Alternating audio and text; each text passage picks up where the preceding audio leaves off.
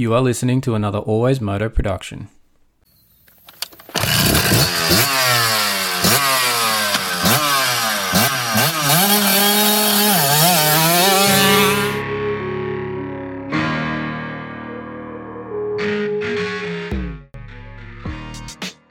The Always Moto podcast with your host, David Hogan.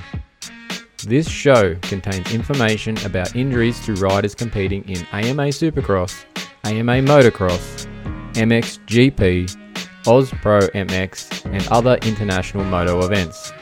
The information discussed may be unsettling to some listeners. It might be incomplete or based on medical opinions due to riders tending to hide the details of their injuries. We are here to explain the information and increase injury understanding and visibility for the fans. There might be coarse language and the odd stuff up along the way. If any of this offends you, turn us off right now.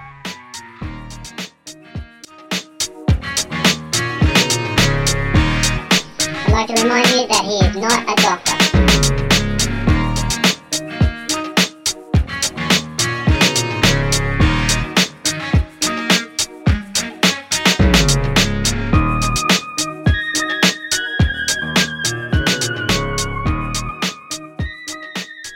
That's right, Moto fans.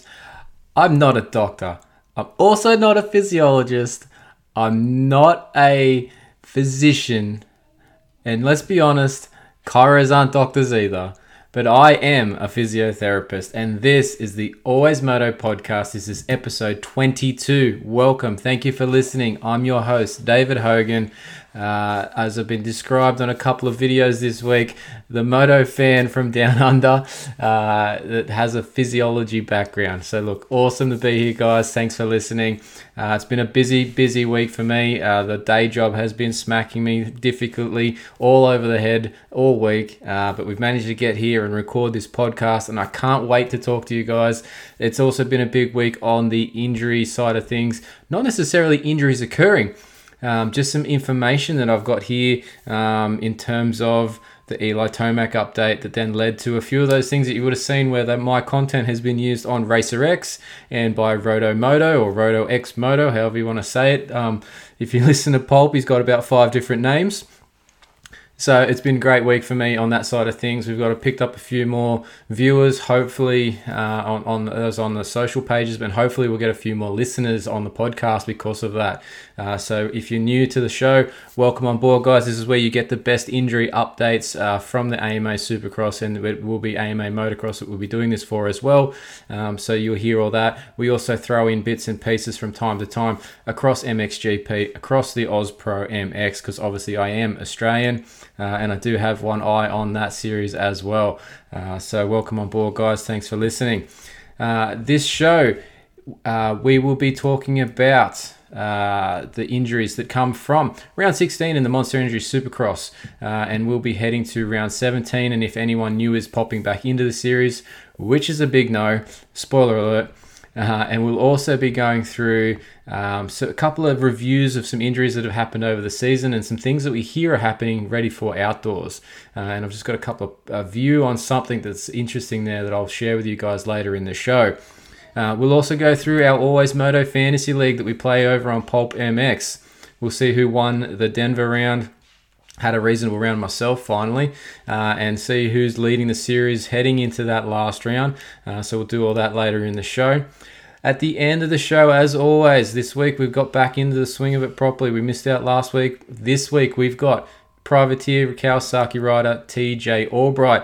He's joined us on the show for an interview this week. He returned to racing when it was the last East Coast round at Foxborough. He managed to break a wrist back a few weeks earlier at the Indy round, and he made his return to that Foxborough round. Did okay, but he talks to us about how his injury recovery went, a couple of hiccups that he had along the way. So stick around for that interview. It's a good listen.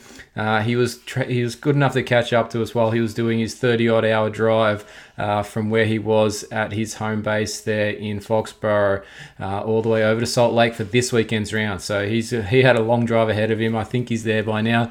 But yeah, he'll be getting ready for the last round on Saturday this weekend there for round 17.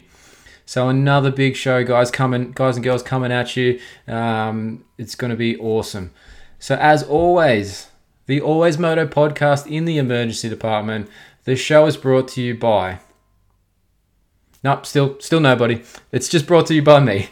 It's Always Moto. It's just me, David Hogan, bringing you the show. We are looking for some sponsors. We'll hopefully have some news on something happening there shortly. But look, we do have some merch that we are dropping. I'm getting them physically here. They are in the country now. We have them. They're out of mate's house. I've got to just get them and put them up so we can pop them up online for purchase. We have got t-shirts, black t-shirts with the Always Moto logo, smack bang on the front. You're going to look like Superman when you're walking around the track with this shirt on. Except it's going to be Always Moto on the front, center, just in case you missed that. Black, nice grey logo. They are $25 plus postage and handling. We want you to send us an email, alwaysmoto2019@gmail.com, to get that shirt order in. We just need your shirt size and your address for posting, and we'll be in touch about payment, which will be through PayPal, but we will get those details to you once you send us that email with that t-shirt order. So please get those orders in, guys and girls. We really need the support, and that will keep this show with the lights on, because currently it's a little dark here in this room. Anyway, moving on. So I've lost my spot in all this crud. All right, so let's go. Let's jump straight into the show, guys. So let's jump in. We got some injuries that we need to talk about. First and foremost, at Denver, congratulations to Eli Tomac on his championship that he won. Well earned. Very surprising considering the bike switch last season. Considering that Yamaha hadn't won anything since, 2009 with James Stewart. That was the last championship, and I think it was 2012 was the last race win, or 11, one of those two. So it's been quite a while since Yamaha had any success in that 450 class, so well done to Eli and the Star Racing Yamaha team. And look, thanks to those guys on that team that I was in touch with after Eli dropped that news on the podium that he had an injury to the knee at Atlanta. So as soon as that dropped, I reached out to a couple of contacts, tried to get to Eli, obviously probably after the championship. Probably wasn't the best time to try and make a first contact with the guy. In hindsight, that's probably not useful. But anyway, we tried all the same. But we were in touch with one of the 250 team manager there, and he actually didn't know anything about it either. It was news to him, which was quite amusing.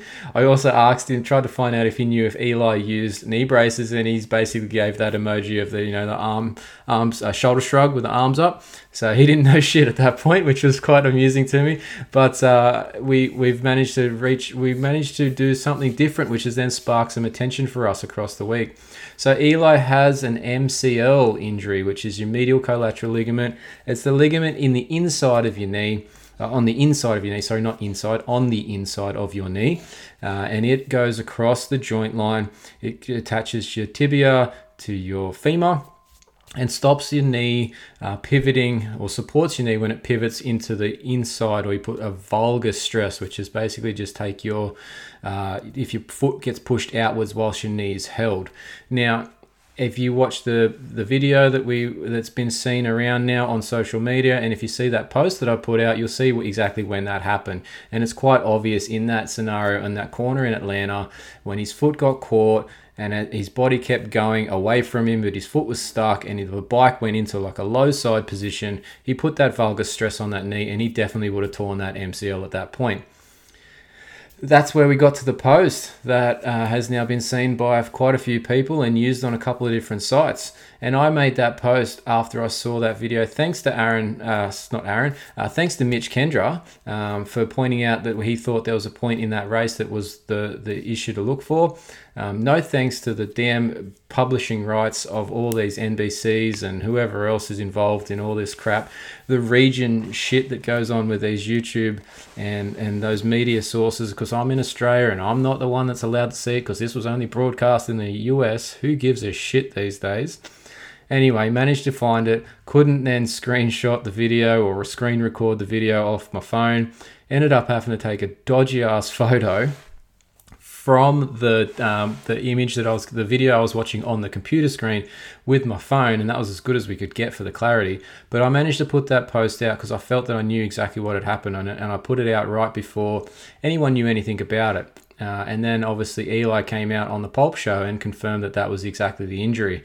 And then so Mitch Kendra then actually run my post in his update that he ran on Racer X. Subsequently to Roto X Moto over there, Donnie, he's grabbed my content and popped it in his video where he was speculating about the injury as well.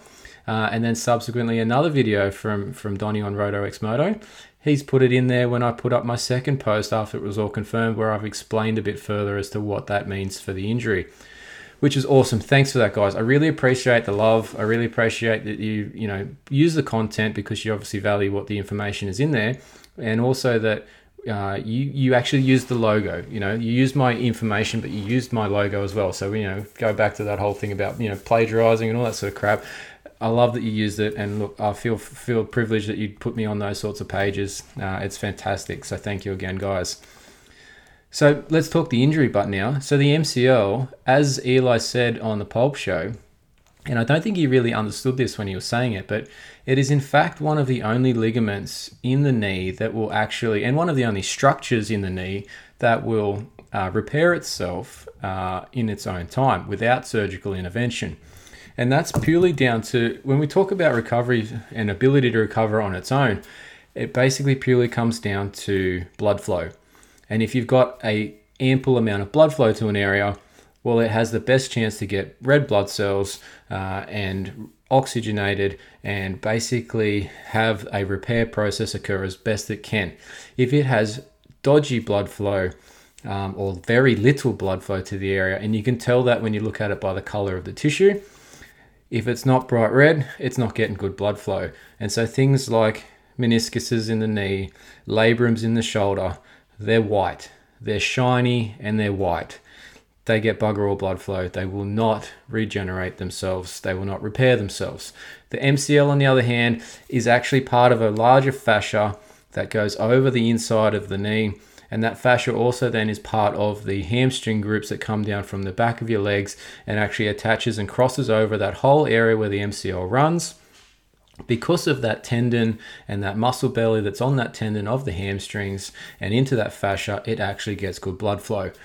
So it's actually able to repair itself, which is fantastic. Now that goes for all grades of injury in the MCL there. So grade 1 being minor tissue disruption, grade 2 being a partial tear, and grade 3 being a complete tear. So in this instance, I think he's somewhere between grade 2 and grade 3. And that then means it's about a 4 to 6 week recovery time frame for Eli. Considering this happened at Atlanta, he's already 2 weeks or so into it, but he has ridden, so he probably irritated that recovery period. So he's probably at least still 3 weeks away from being fully repaired, which is still fantastic considering he's got basically 4 weeks, just under now, to get ready for the start of the outdoor season. And hence that's why Eli has then said to everybody that he was a 98% chance of missing this weekend's race at Salt Lake. Because why would you risk missing their start of the outdoor season and the potential chance at another championship by racing one more race that you don't need to race in just because you've already won that championship? It's already done and dusted. He doesn't need to be there. The bonus for the race win he's probably not going to get because he's injured. As everybody's seen, he's been able to run the pace early, but as soon as that pain starts to kick in and probably a little bit of fatigue in that area because he will be compensating, and then the pain will build up and the swelling will occur. Why would you risk it? He's not going to get a big bonus for the race. He's going to get a massive better bonus if he gets a championship in the outdoors. Just get ready for that. So look, he said he'd be at the track this weekend in Salt Lake. I dare say if you keep an eye on it, he might be in a pair of pants and he'll have a little knee brace or some taping on underneath it. I'd be surprised if he didn't, because it's just something that he'll want to protect while he's letting that recovery occur. There really is nothing that he will be doing different to that knee to encourage that recovery, or he doesn't have to. It will do it on its own time, so long as you don't irritate it any further.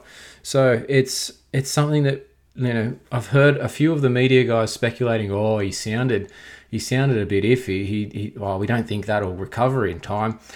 You guys know nothing about that side of things. I find it funny that you comment on it, to be honest, because you don't know what's going on there. And he's come out and said what it is, and you need to pay attention to those sorts of things. And that's where this podcast and my little background in allied health, in physiotherapy, helps me understand these injuries and to put out some information that hopefully, and I won't always be correct, don't get me wrong, I'm not perfect, but hopefully we'll get some more accurate ideas of how long these things are taking and how long they should take, and if they come back sooner, we can understand that there's a potential risk, or they're just supermaning it at that point, and there may be a super healer, we refer to them as in the industry. So look, we're just trying to put out some more content that's different and interesting and hopefully informative for you guys about this. And look, Eli's injury is a prime example of where I had some information based on something that I could see that nobody else would probably understand to the same degree.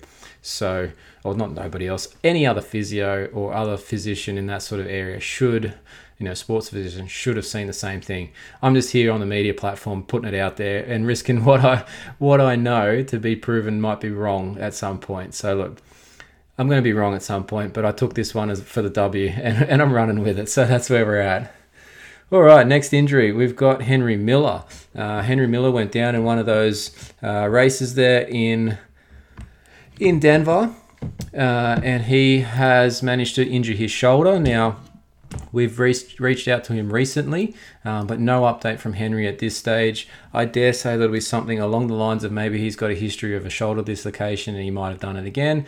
Maybe he's got an old labral tear in there and he's just irritated that. But it sounds like he's missing this weekend in Salt Lake. So look for him to be out for probably a couple of weeks. Maybe this is just a way to sit out and be ready for outdoors. But a lot of these guys, it's interesting. Not all of those privateers are doing, obviously, the outdoor season because they can't afford to, sponsorship deals, all that sort of thing. So as much as he's missing this round, we don't really know what his plans are at this stage until we see or hear from him about whether he's trying to get to outdoors or not and whether that injury will actually affect that plan or not. So we'll wait and see on Henry. We'll hopefully have more updates on him once we get something from him in subsequent shows. So watch out for that, guys. And Benny Bloss, unfortunately, we had him on the show a couple of weeks ago now, but he missed the Denver round due to COVID. So clearly COVID's still going around, still causing guys to miss rounds. But he should be back for Denver. And look, not Denver. He should be back for Salt Lake. It's not really a return. I'm not really counting that one as a return. That's why I said there's no one coming back as such. But it's just he missed one round. And it wasn't an injury. All right, next one. Jesse Flock. Everybody saw him go into the back wheel of Jerry Robbins' bike in that 250 heat. And it was a bit ugly, to say the least. But surprisingly, when we checked in with Jesse, his legs were sore, yeah. But he said the worst thing was his elbow was sore from whacking the ground, which was amazing. You look at that and think, shit, his legs are going to be all ripped up, and he didn't even really care about what happened to his legs at that point. So that was quite interesting. It's amazing what the visual thing is. It's not always the first thing that is actually the problem. You've got to pay more attention to what's going on in the whole process there. All right, so that's the updates. There wasn't too many from Denver, which was good. But like I said in a previous show, we're getting to the point where the end of the season has come through. We've had massive amounts of injuries. So there's actually not many injuries now at this point in the season because we don't have that many guys left to get injured. They've already out injured. So look, that's where it's up to. But yeah, so small injury list there. Eli Tomac, Henry Miller, Benny Bloss, Jesse Flock. And we will be moving on to Salt Lake, and we'll see what happens at that last round there. So let's take a quick break, guys. And girls, we'll take a quick break. I keep forgetting that sometimes. I usually try and do that quite well, but we forgot it there. Sorry, girls. Hey, this is Caden Amrine, riding for Monster Energy, Lucas Oil, KTM, Team Tata Racing, and you're listening to the Always Moto podcast. All right, guys and girls, we're back. Just a little opinion piece I wanted to touch on before we get too much further into the show. So, interestingly, there's been some talk in the other media sources about the fill-in rides as such for the outdoors, and particularly around Max Anstey and Joey Savacci, and how they seem to be battling over the spot that Adam Cincerulo has left vacant for the outdoor season. AC came out recently and said that he's going to take the full amount of time to let his ACL injury recover, which is generally 6 months. Which then basically puts him, 3/4 of the way through outdoors and completely, there's no point trying to make it back after that. So he might as well take the full year off to get that knee completely strong, let that graft thicken, because over the time it gets thicker and the rooting that it goes back into the bone gets stronger. So it's actually worthwhile him taking the additional time to recover, which is a good idea. Now, interesting enough, obviously Max Anstey seemed to be the one that was the shoe-in for the Kawasaki ride, based on the fact that Joey Savacci also had an ACL injury earlier this season. Now, the interesting part is that storyline flipped in recent times, and it seems that Joey Savacci is going to be the one that's on the Kawasaki, not Max Anstey.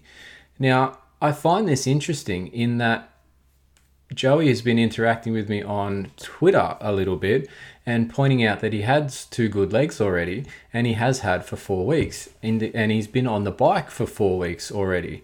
Now, that is, obviously was news to Kawasaki, and they've then taken him on as the preferred option, having a known history with him from his time with them only a couple of years ago.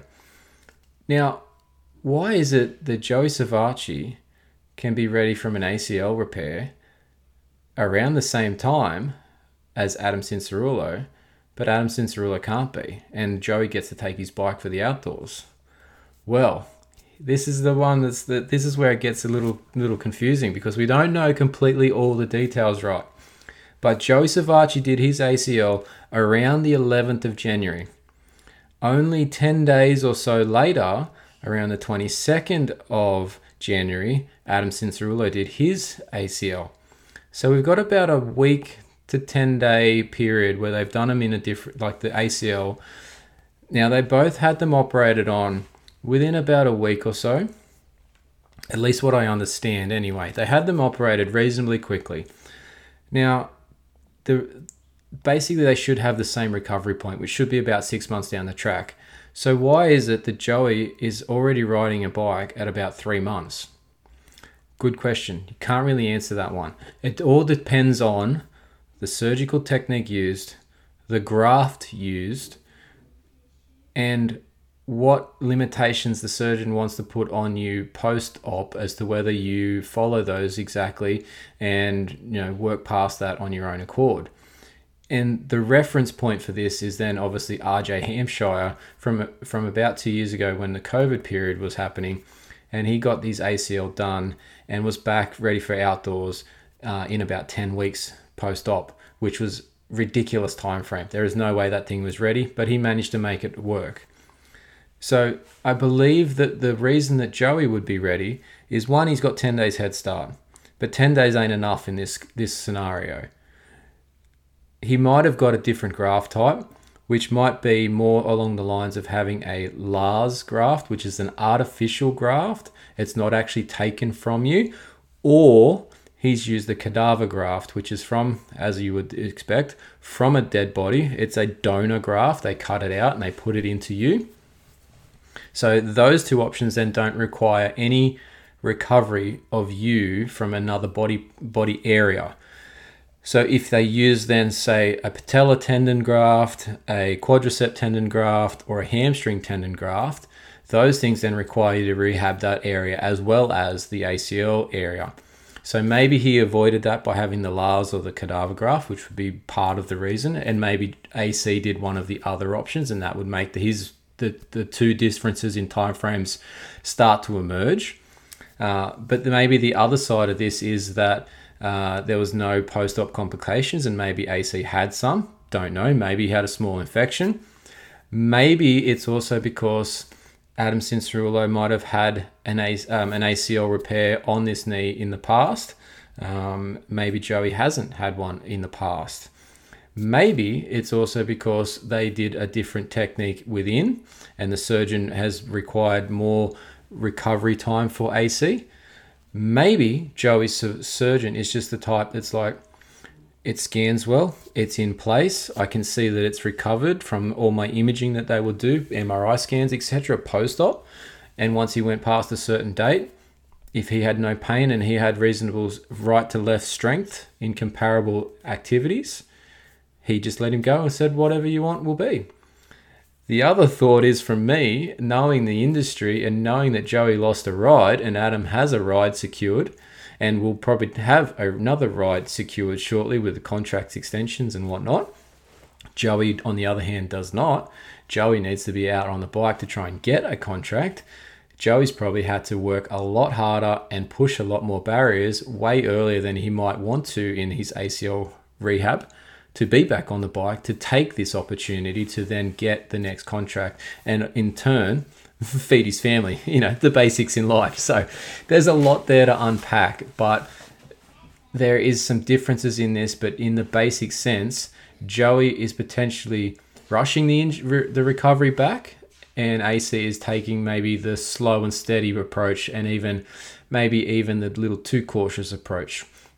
So they're probably just on the opposite ends of the spectrum there, but just interesting that they both had the injury around the very same point.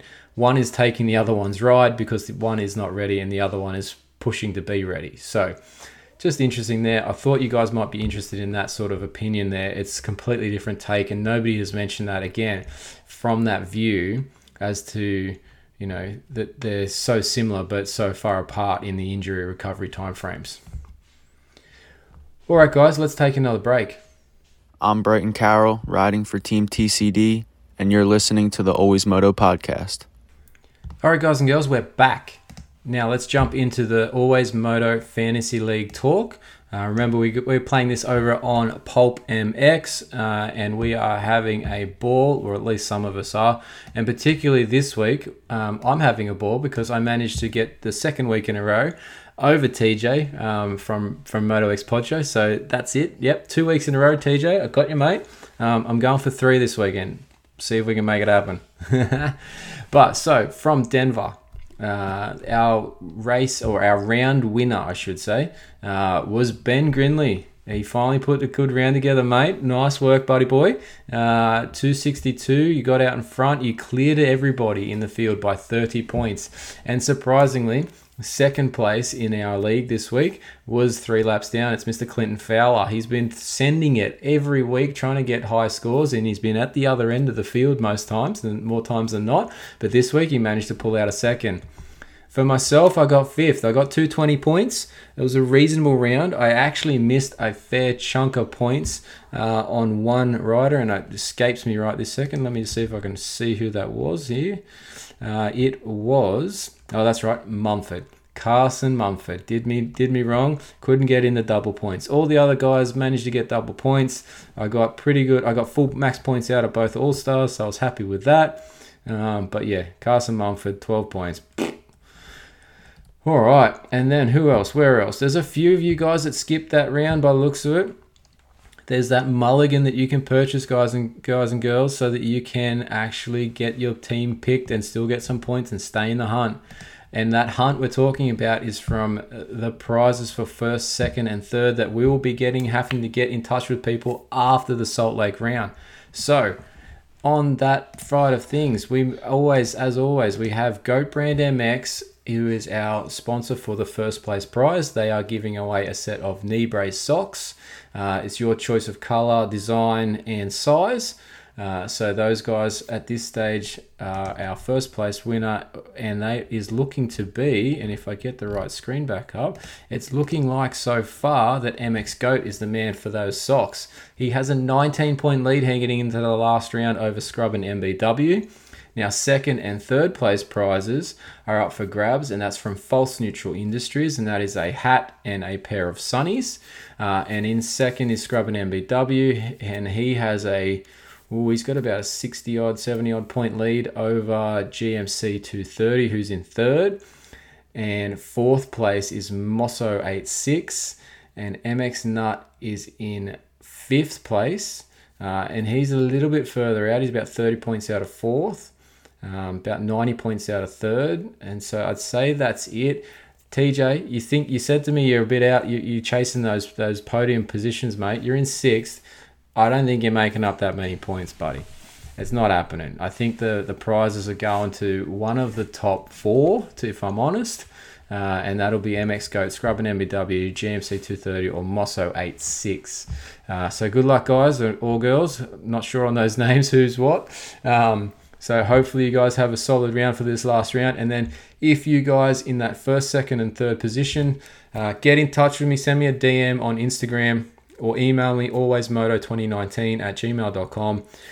For how we get the prizes to you. We'll put you in touch with Goat Brand. We'll put you in touch with False Neutral Industries. And we can work on from there. So remember to support those sites, guys. Jump on their social medias. Please like their pages or follow their pages, whatever it is you're doing there on that app, whether it's Twitter or Instagram or Facebook, whatever. Please like them across all platforms. And we are hopefully going to announce a few things for the outdoors Pulp MX Always Moto Fantasy League league here in the next week or so after the outdoors is finished, and we'll be getting more people signing up, so we'll put out the password and all that sort of good stuff soon. So if you want to play in that outdoor league as well, make sure you sign up, guys. We'll put the info out shortly. All right, let's move on. We're going to jump across to look quickly. Jump back into there. Remember, posting your teams, guys. Back to fantasy talk. Post your teams up on these stories. Tag Goat Brand MX and tag False Neutral Industries. Do that each week. And when we do it into the outdoors, we definitely want you doing it. And we definitely need you liking those pages. All right. Jumping over. So let's go straight into our interview this week. Thanks to TJ Albright, our privateer Kawasaki rider, for joining us. And here's the interview, guys and girls. All right, guys and girls, now on the Always Moto podcast, we've got another guest that we are interviewing about an injury that he's had this season during Supercross. He rides a privateer Kawasaki. He's number 116. It's TJ Albright. Welcome on board, mate. Oh, thanks for having me. How you doing? Yeah, very well, mate. It's good to finally catch up. We sort of had a bit of a false start last week with the interviews, but we're here now, so it's good to chat to you.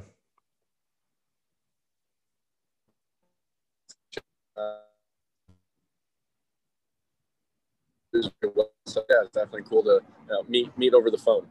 Yeah, definitely. It's one of those things we've sort of learned how to be electronic these last few years, haven't we, with all these sorts of engagements and meeting people and doing interviews and all that sort of stuff. But it would be much nicer to do it in person, but it doesn't work out that way lately, it seems.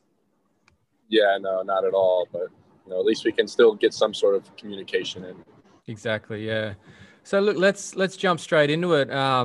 You had a wrist injury a few weeks back at Indy, and things were a bit rough there, I gather, for a couple of weeks. But do you want to tell us about how that injury occurred and what you actually did specifically? Because lots of people say wrist fracture, but there's multiple different parts of that could be a wrist fracture. So what bone and all that sort of stuff. Yeah, no, 100%. So we were in Indy. And it was the last qualifying session, and there was the double back across the start, and then it was like a 3-3 into that left-hander before like the wall mechanics area. Yep. And the last triple in the rhythm section, it was super rutted, and I think I like drug peg, and it like stole a lot of my speed and kind of like sent me into like a little bit of like a nosedive. And it wasn't nothing crazy. Like it's so annoying how I've been getting hurt lately. Like it's very, very, very frustrating. And it was nothing, like I didn't even think anything of it. Like, yeah, I'm a little, nosedive. I was panic rev just because that's your natural, instinct when you ride a dirt bike and something's going wrong, you go to a panic rev. So basically when I was panicked, because it was my right wrist. So when I was panic revved and the front wheel hit the landing, it jarred and like jammed my wrist. So at first I was like, man, that like, this kind of like hurts a little bit. Like it hurts more than just like a jammed wrist. I finished the practice. I pull off the track because it probably was only, like 3-4 laps left the track, 3-4 minutes left. Yeah. Pull off the track, and it's a far walk to the pits in the tunnel because we were pitted inside. And I said to my mechanic, who was my mechanic for the weekend, I said, dude, like, I'm going to go get an x-ray because my adrenaline's wearing off and like my wrist hurts like really bad. Not setting well at that point.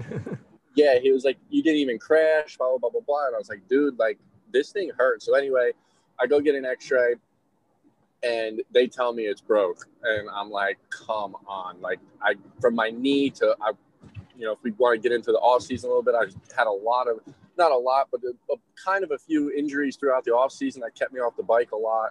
And like, I was just honestly like very, very devastated, because even like coming back from my knee and everything, the ACL surgery I had last year, Indy realistically, it's easy to say, but on paper, there's proof. Indy was kind of the best I felt all season coming into it. And I was like, I start to feel good and I get another injury. So I ended up breaking, I don't really know how to pronounce this, like lunate or lugnate bone in my wrist. Oh, the lunate. Lunate. Yeah. I believe it's next to the scaphoid. It is. Yep. And so I'm super grateful that it was that, and it wasn't the scaphoid. I'm very grateful for that. And then, so on the impact, it actually like fractured my radius a little bit, which is nothing crazy. It's just a fracture. Mm-hmm.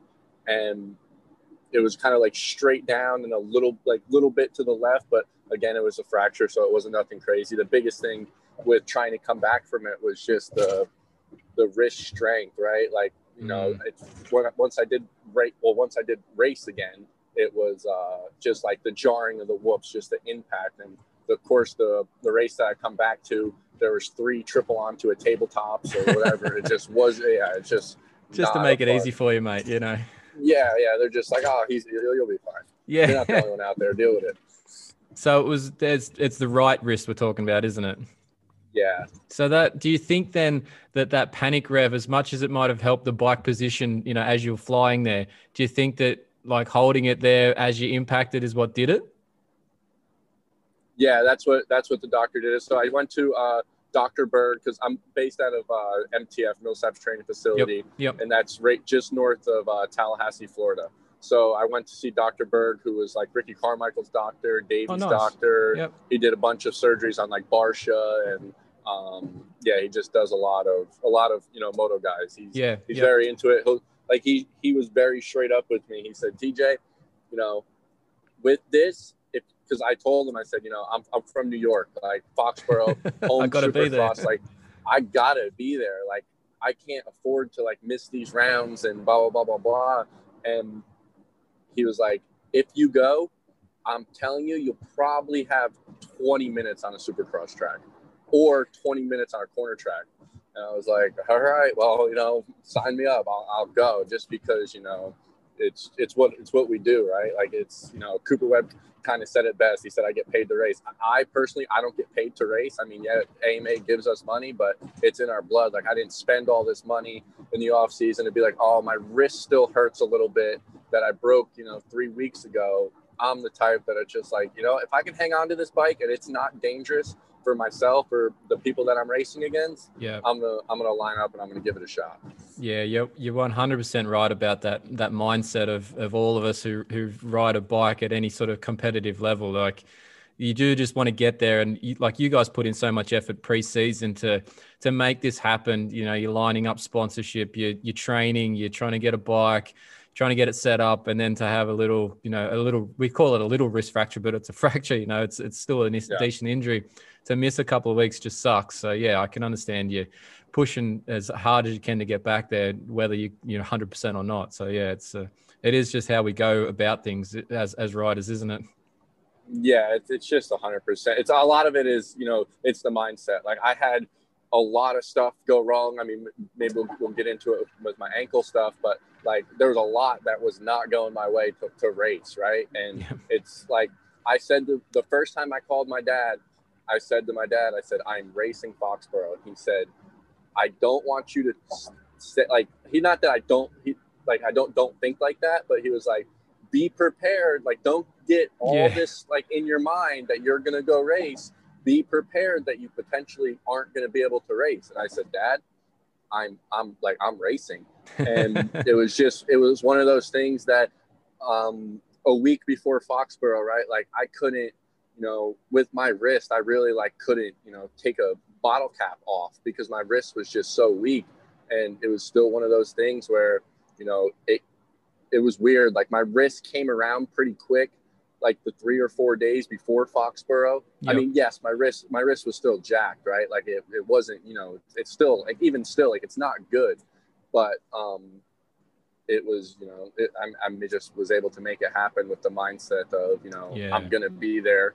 And like I said to my dad, I said, you know, I would rather go there, drive, because I was in Florida or MTF at the time. I said, I would rather drive 19 hours there and be able to do 2 laps and, you know, have to call it a day than just stay down here and be watching the race and being like, you know, what if I went, how would it feel, you know?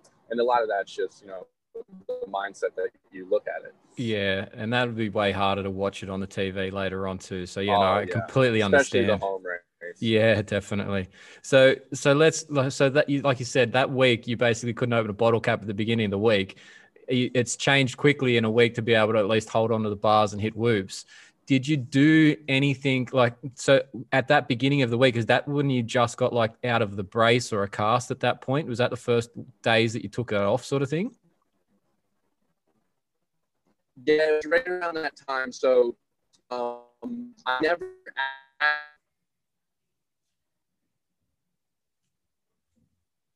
weird because I was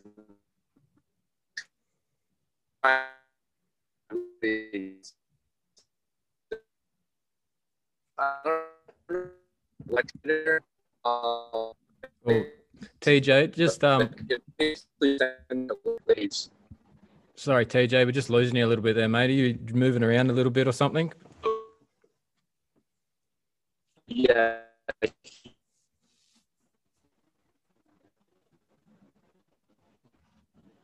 Hello? Oh, there we go. I'll chop that part out later on. We'll go back to that question. So you just came out of the brace, I gather, at that point. So do you want to start from there, mate?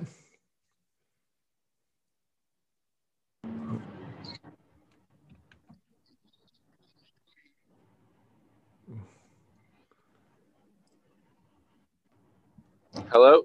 Oh, there we go. We've got you. Have we got you there? Yep, I can hear you. Yeah, there we go. All right, we'll chop that section out, but let's go to the bit about if you came out of the brace at that point.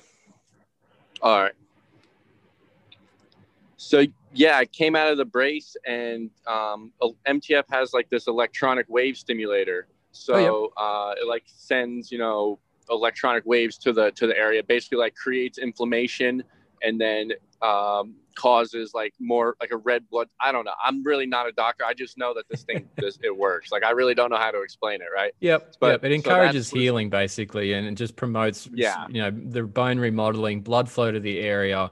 Yeah, it's trying to bring in the good parts of the blood tissue, like the nutrients in the blood, to make you heal. So yeah, so basically he wanted me in a hard cast. I kind of talked him out of that, telling him that nice. I wouldn't, because that machine, it doesn't go through the hard cast, so I needed a soft cast that I could take off and do it. Yep. But then with that being said, since I wasn't in a hard cast, he wanted to see me back every week just to do x-rays to check on it. Yeah, make sure since I wasn't in a hard cast, he wanted to, you know, he's like, listen, I'm giving you this leeway, but you're gonna come in here every week and we're gonna, you know, check on this thing. So fair enough. Yeah, that's kind of got the cast off, and it was not the cast, but was able to, you know, start not using the soft cast, and that was like a Thursday. And then I said, you know, I'll give it Friday, I'll ride Monday, I'll ride Tuesday, and then Tuesday after riding, I'll see where I'm at, and I'll drive up to Foxborough. Yeah. Because so then that was the Tuesday before Foxborough. But then, you know, I ended up rolling my ankle late Sunday night, and I literally Monday, it was no more worried about the wrist. First I thought I broke my ankle because I literally couldn't put pressure on it. Normally, if you can't weight bear, like something's really wrong. And I went to the doctors. I got an x-ray. They're like, no, nothing's broke, blah, blah, blah, blah. So then Monday, I'm not walking. And you know, at this point, the Monday before the race, I'm not racing because of my foot. And meanwhile, I haven't even touched a dirt bike since Indy. So it's like, people are like, how are you hurt? How is your foot hurt? Blah, blah, blah, blah. Yeah. Because I haven't rode. Well, I just walking and rolled my ankle. and this thing is the size of a softball, and it's all black and blue. And so like late Monday evening, I would say, before Fox, I could like force myself to walk, right? Like I think I was just walking because I wanted to walk so bad, but it was like super painful. And I said, I had some of my friends at MTF load my van for me because I really couldn't do it. Like I told them like, this goes there, that goes here. And I said, I'm going to bed. I'm waking up in the morning and I'm driving to New York because I want to drive there Tuesday. And then, then I can ice my foot, rest my foot Wednesday, Thursday. And then I'll try to ride press on Friday morning, and then I'll go from there. And it honestly like worked out decent enough to where like I got home Tuesday.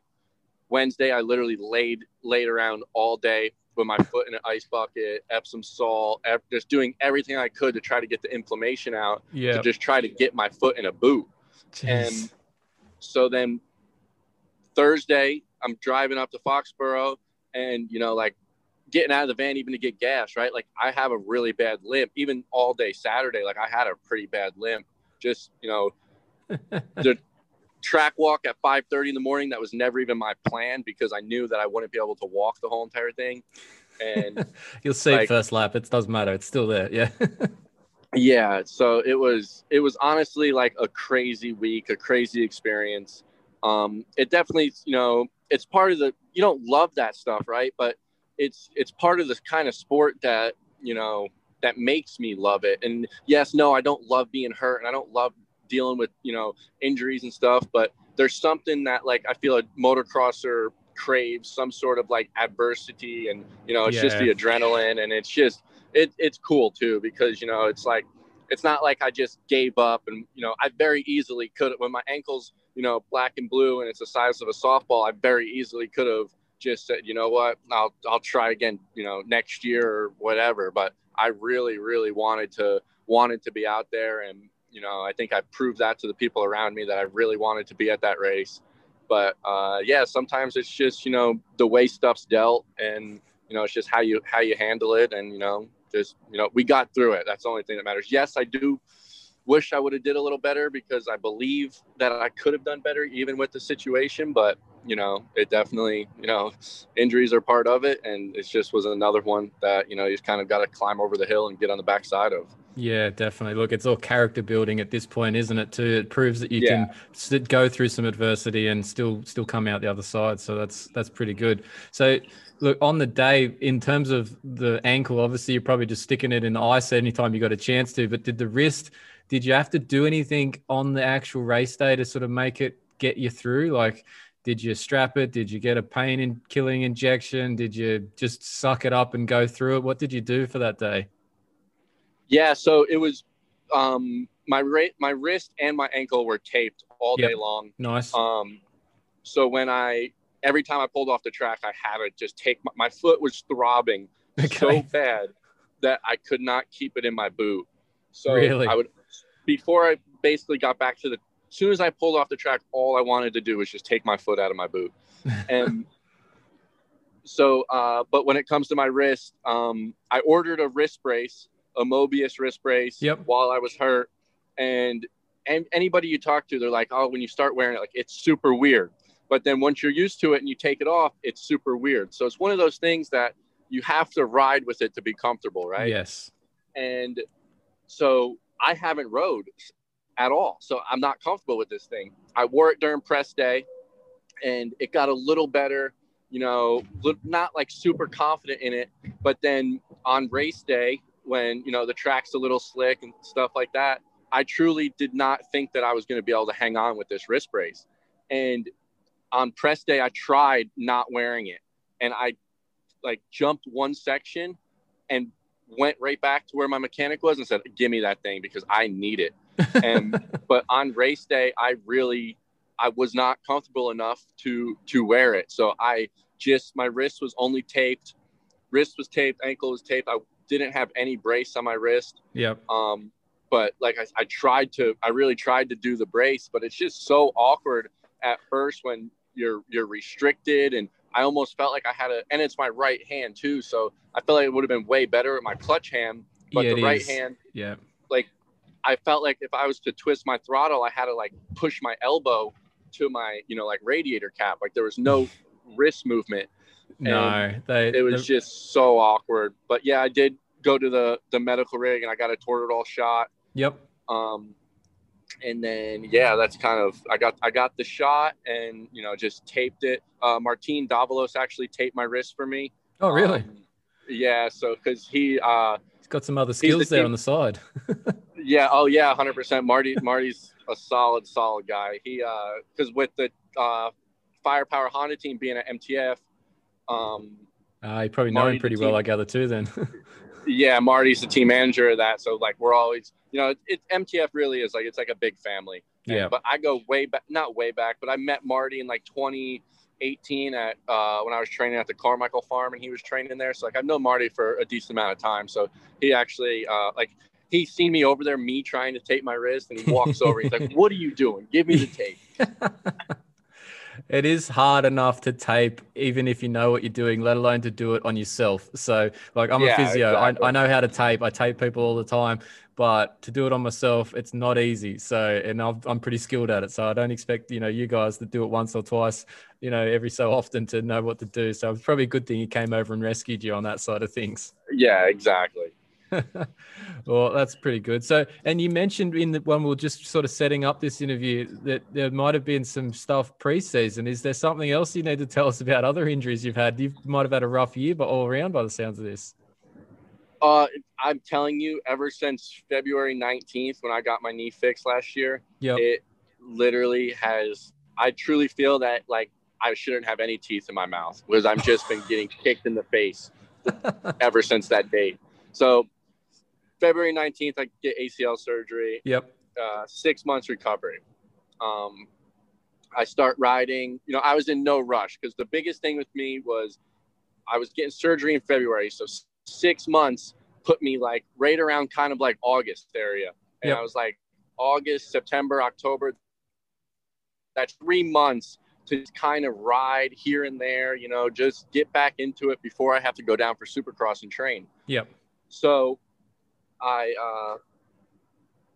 August comes and I'm working full time with my dad up here in New York. And it's weird because like the beginning of my surgery, I was like, I'm going to ride every single day as soon as I get released. But I got released and it's one of those things where I haven't rode in 6 months and I was working and, come October time, I rode my dirt bike 3 times since February when I got surgery. Yeah. So then I was like, if I'm going to do the Supercross thing, I need to, because the biggest thing was I was just so busy working that I really didn't have time. And the weekends you're so tired, like I didn't want to just go ride. Yeah. So bad idea. I said, I need to go back to MTF and I need to start riding. So I went back to MTF October, like 28th, I want to say it was 27th, 28th. Yeah. And I rode for 3 days. And November 1st, I crash, or I didn't even crash, actually, another situation where I don't crash, but I overshot a triple in a rhythm because it was like my second day back in Supercross. And at this point I have 3 days on a dirt bike, or it's like 5 days on a dirt bike since February. So like my timing was off. It was very weird. Overshot a triple. I landed and I hyperextended my right foot and I tore my syndesmosis ligament. Oh, yep. So that was brutal. And I wasn't, so that was right around November 1st.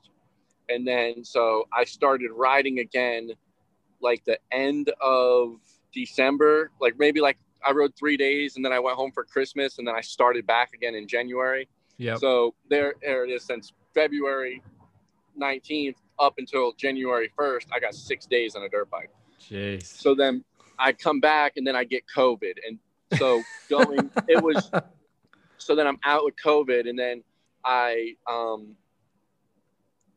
going into the first race with injuries and sickness, COVID, this foot, ACL, everything, going into the first race in Minneapolis, I had 17 hours on a dirt bike, which, 17 hours is, like a decent amount of time if you just ride 17 hours straight. But, that was 17 hours spread out and across, 8 months. Yeah, so not fantastic. It definitely, it's not ideal. Even like right now, late in the season, like I pictured by now, like it would be great, but it's my race bike has more time on it than my practice bike, and that's just from riding at the races. Yeah. and I missed 3 races with being hurt. So it's just, it's one of those things that it's definitely not an ideal year. And, this is, the points that, you look at and you're kind of like super frustrated. But again, it's part of our sport. It is what it is. And it's kind of what I love. It's that unknowing factor of, like what's going to happen. Yeah, fair enough. No, it's driving you, but that's rough, man. That come back from the ACL and have those couple other issues. That's not going so flash. Like that's pretty bad. No, every single time something happens, you're like, this has to be, this is just someone telling me so, because I truly believe in like everything happens for a reason, right? Yep. And like every single time, like, well, this happened because your mind starts playing tricks, and you're like, well, maybe I shouldn't race, maybe I shouldn't race again, maybe I should be done, blah blah blah blah blah. But then it's maybe it is the reason. Maybe I should have been done after 1 or 10 of the injuries, but it's just you just love it, and it's such a thrill, and it's what wakes me up in the morning. So it's yeah. I don't really care how many times I'm getting hurt, as long as I can come back from it and try to get as good as I was before I was hurt, or get better than I was before I was hurt. It's just it's part of it. It's sad to say that getting hurt is part of it, but what we do, like it's just part of it. Like when I breaking my wrist in Indy, it's like you're more pissed off that it happened than you are like in pain or like upset that you're hurt.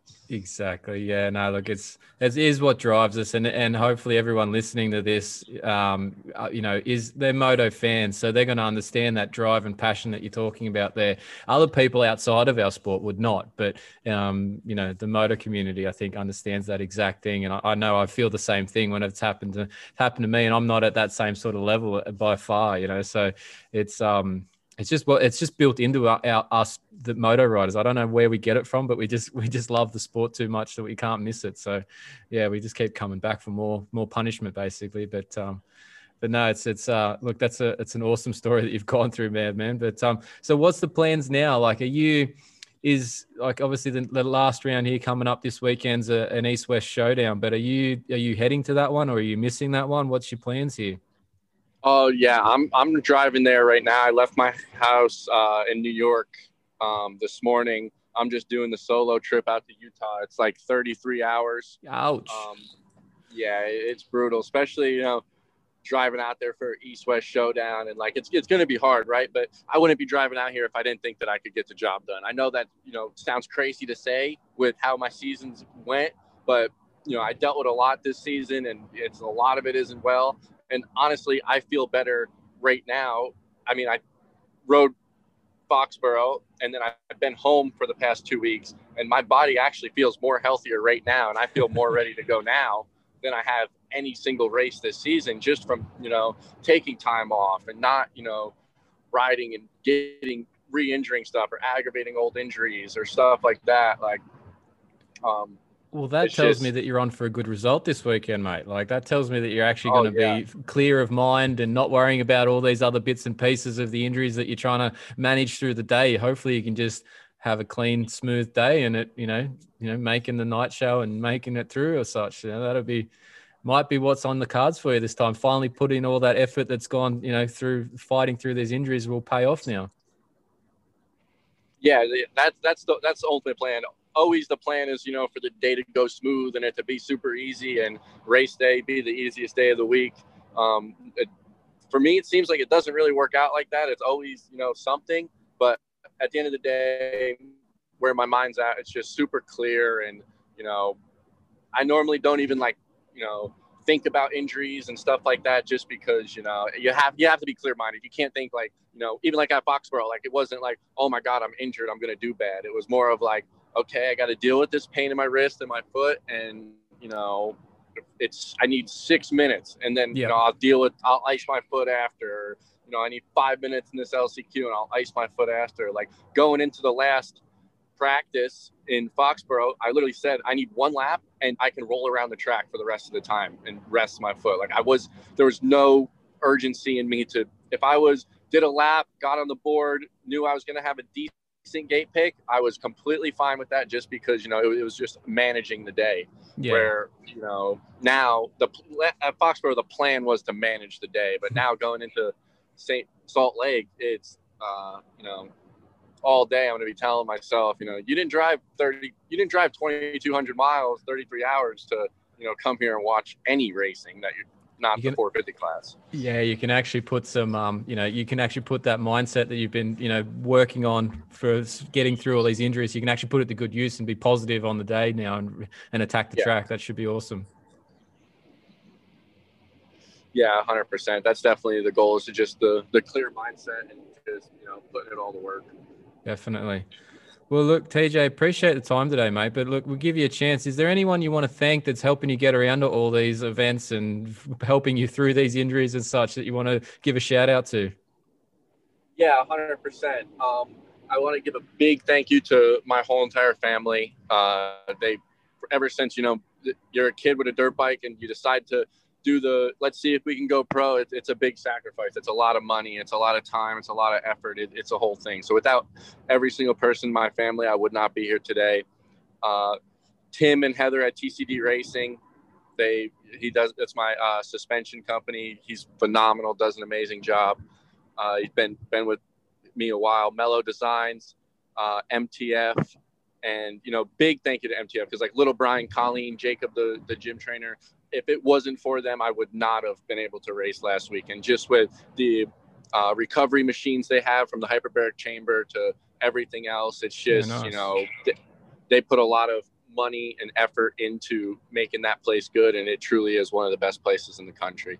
So awesome. just a big thank you to all of them, and East State Jewelries of Toledo, and everybody else. Thank you so much.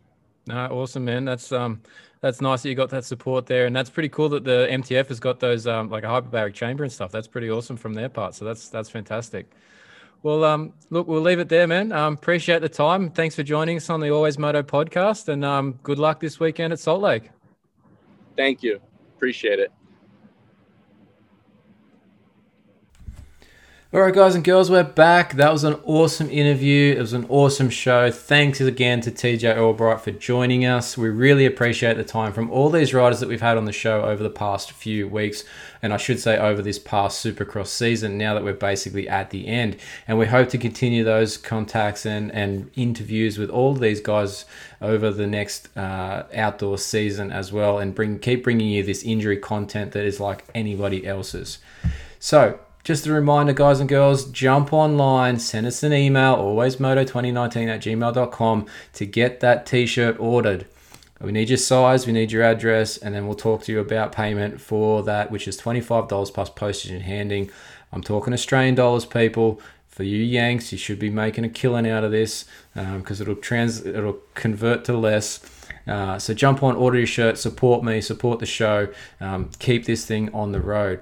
Follow us on the social medias to stay up to date with all things injury and moto. And a prime example of that is that Eli Tomac update, which I put out basically on a Monday. We're here at the end of the week, and you wouldn't have known about it if you hadn't have seen that on that social post. So stay on there, share those posts around, people. That helps us get more followers, more listeners. In turn, will get us more prizes and stuff to give away. So do me a favor, share, buy a t-shirt, subscribe to the podcast, leave a rating. It all helps me. I appreciate it, and I'll love you long time for it.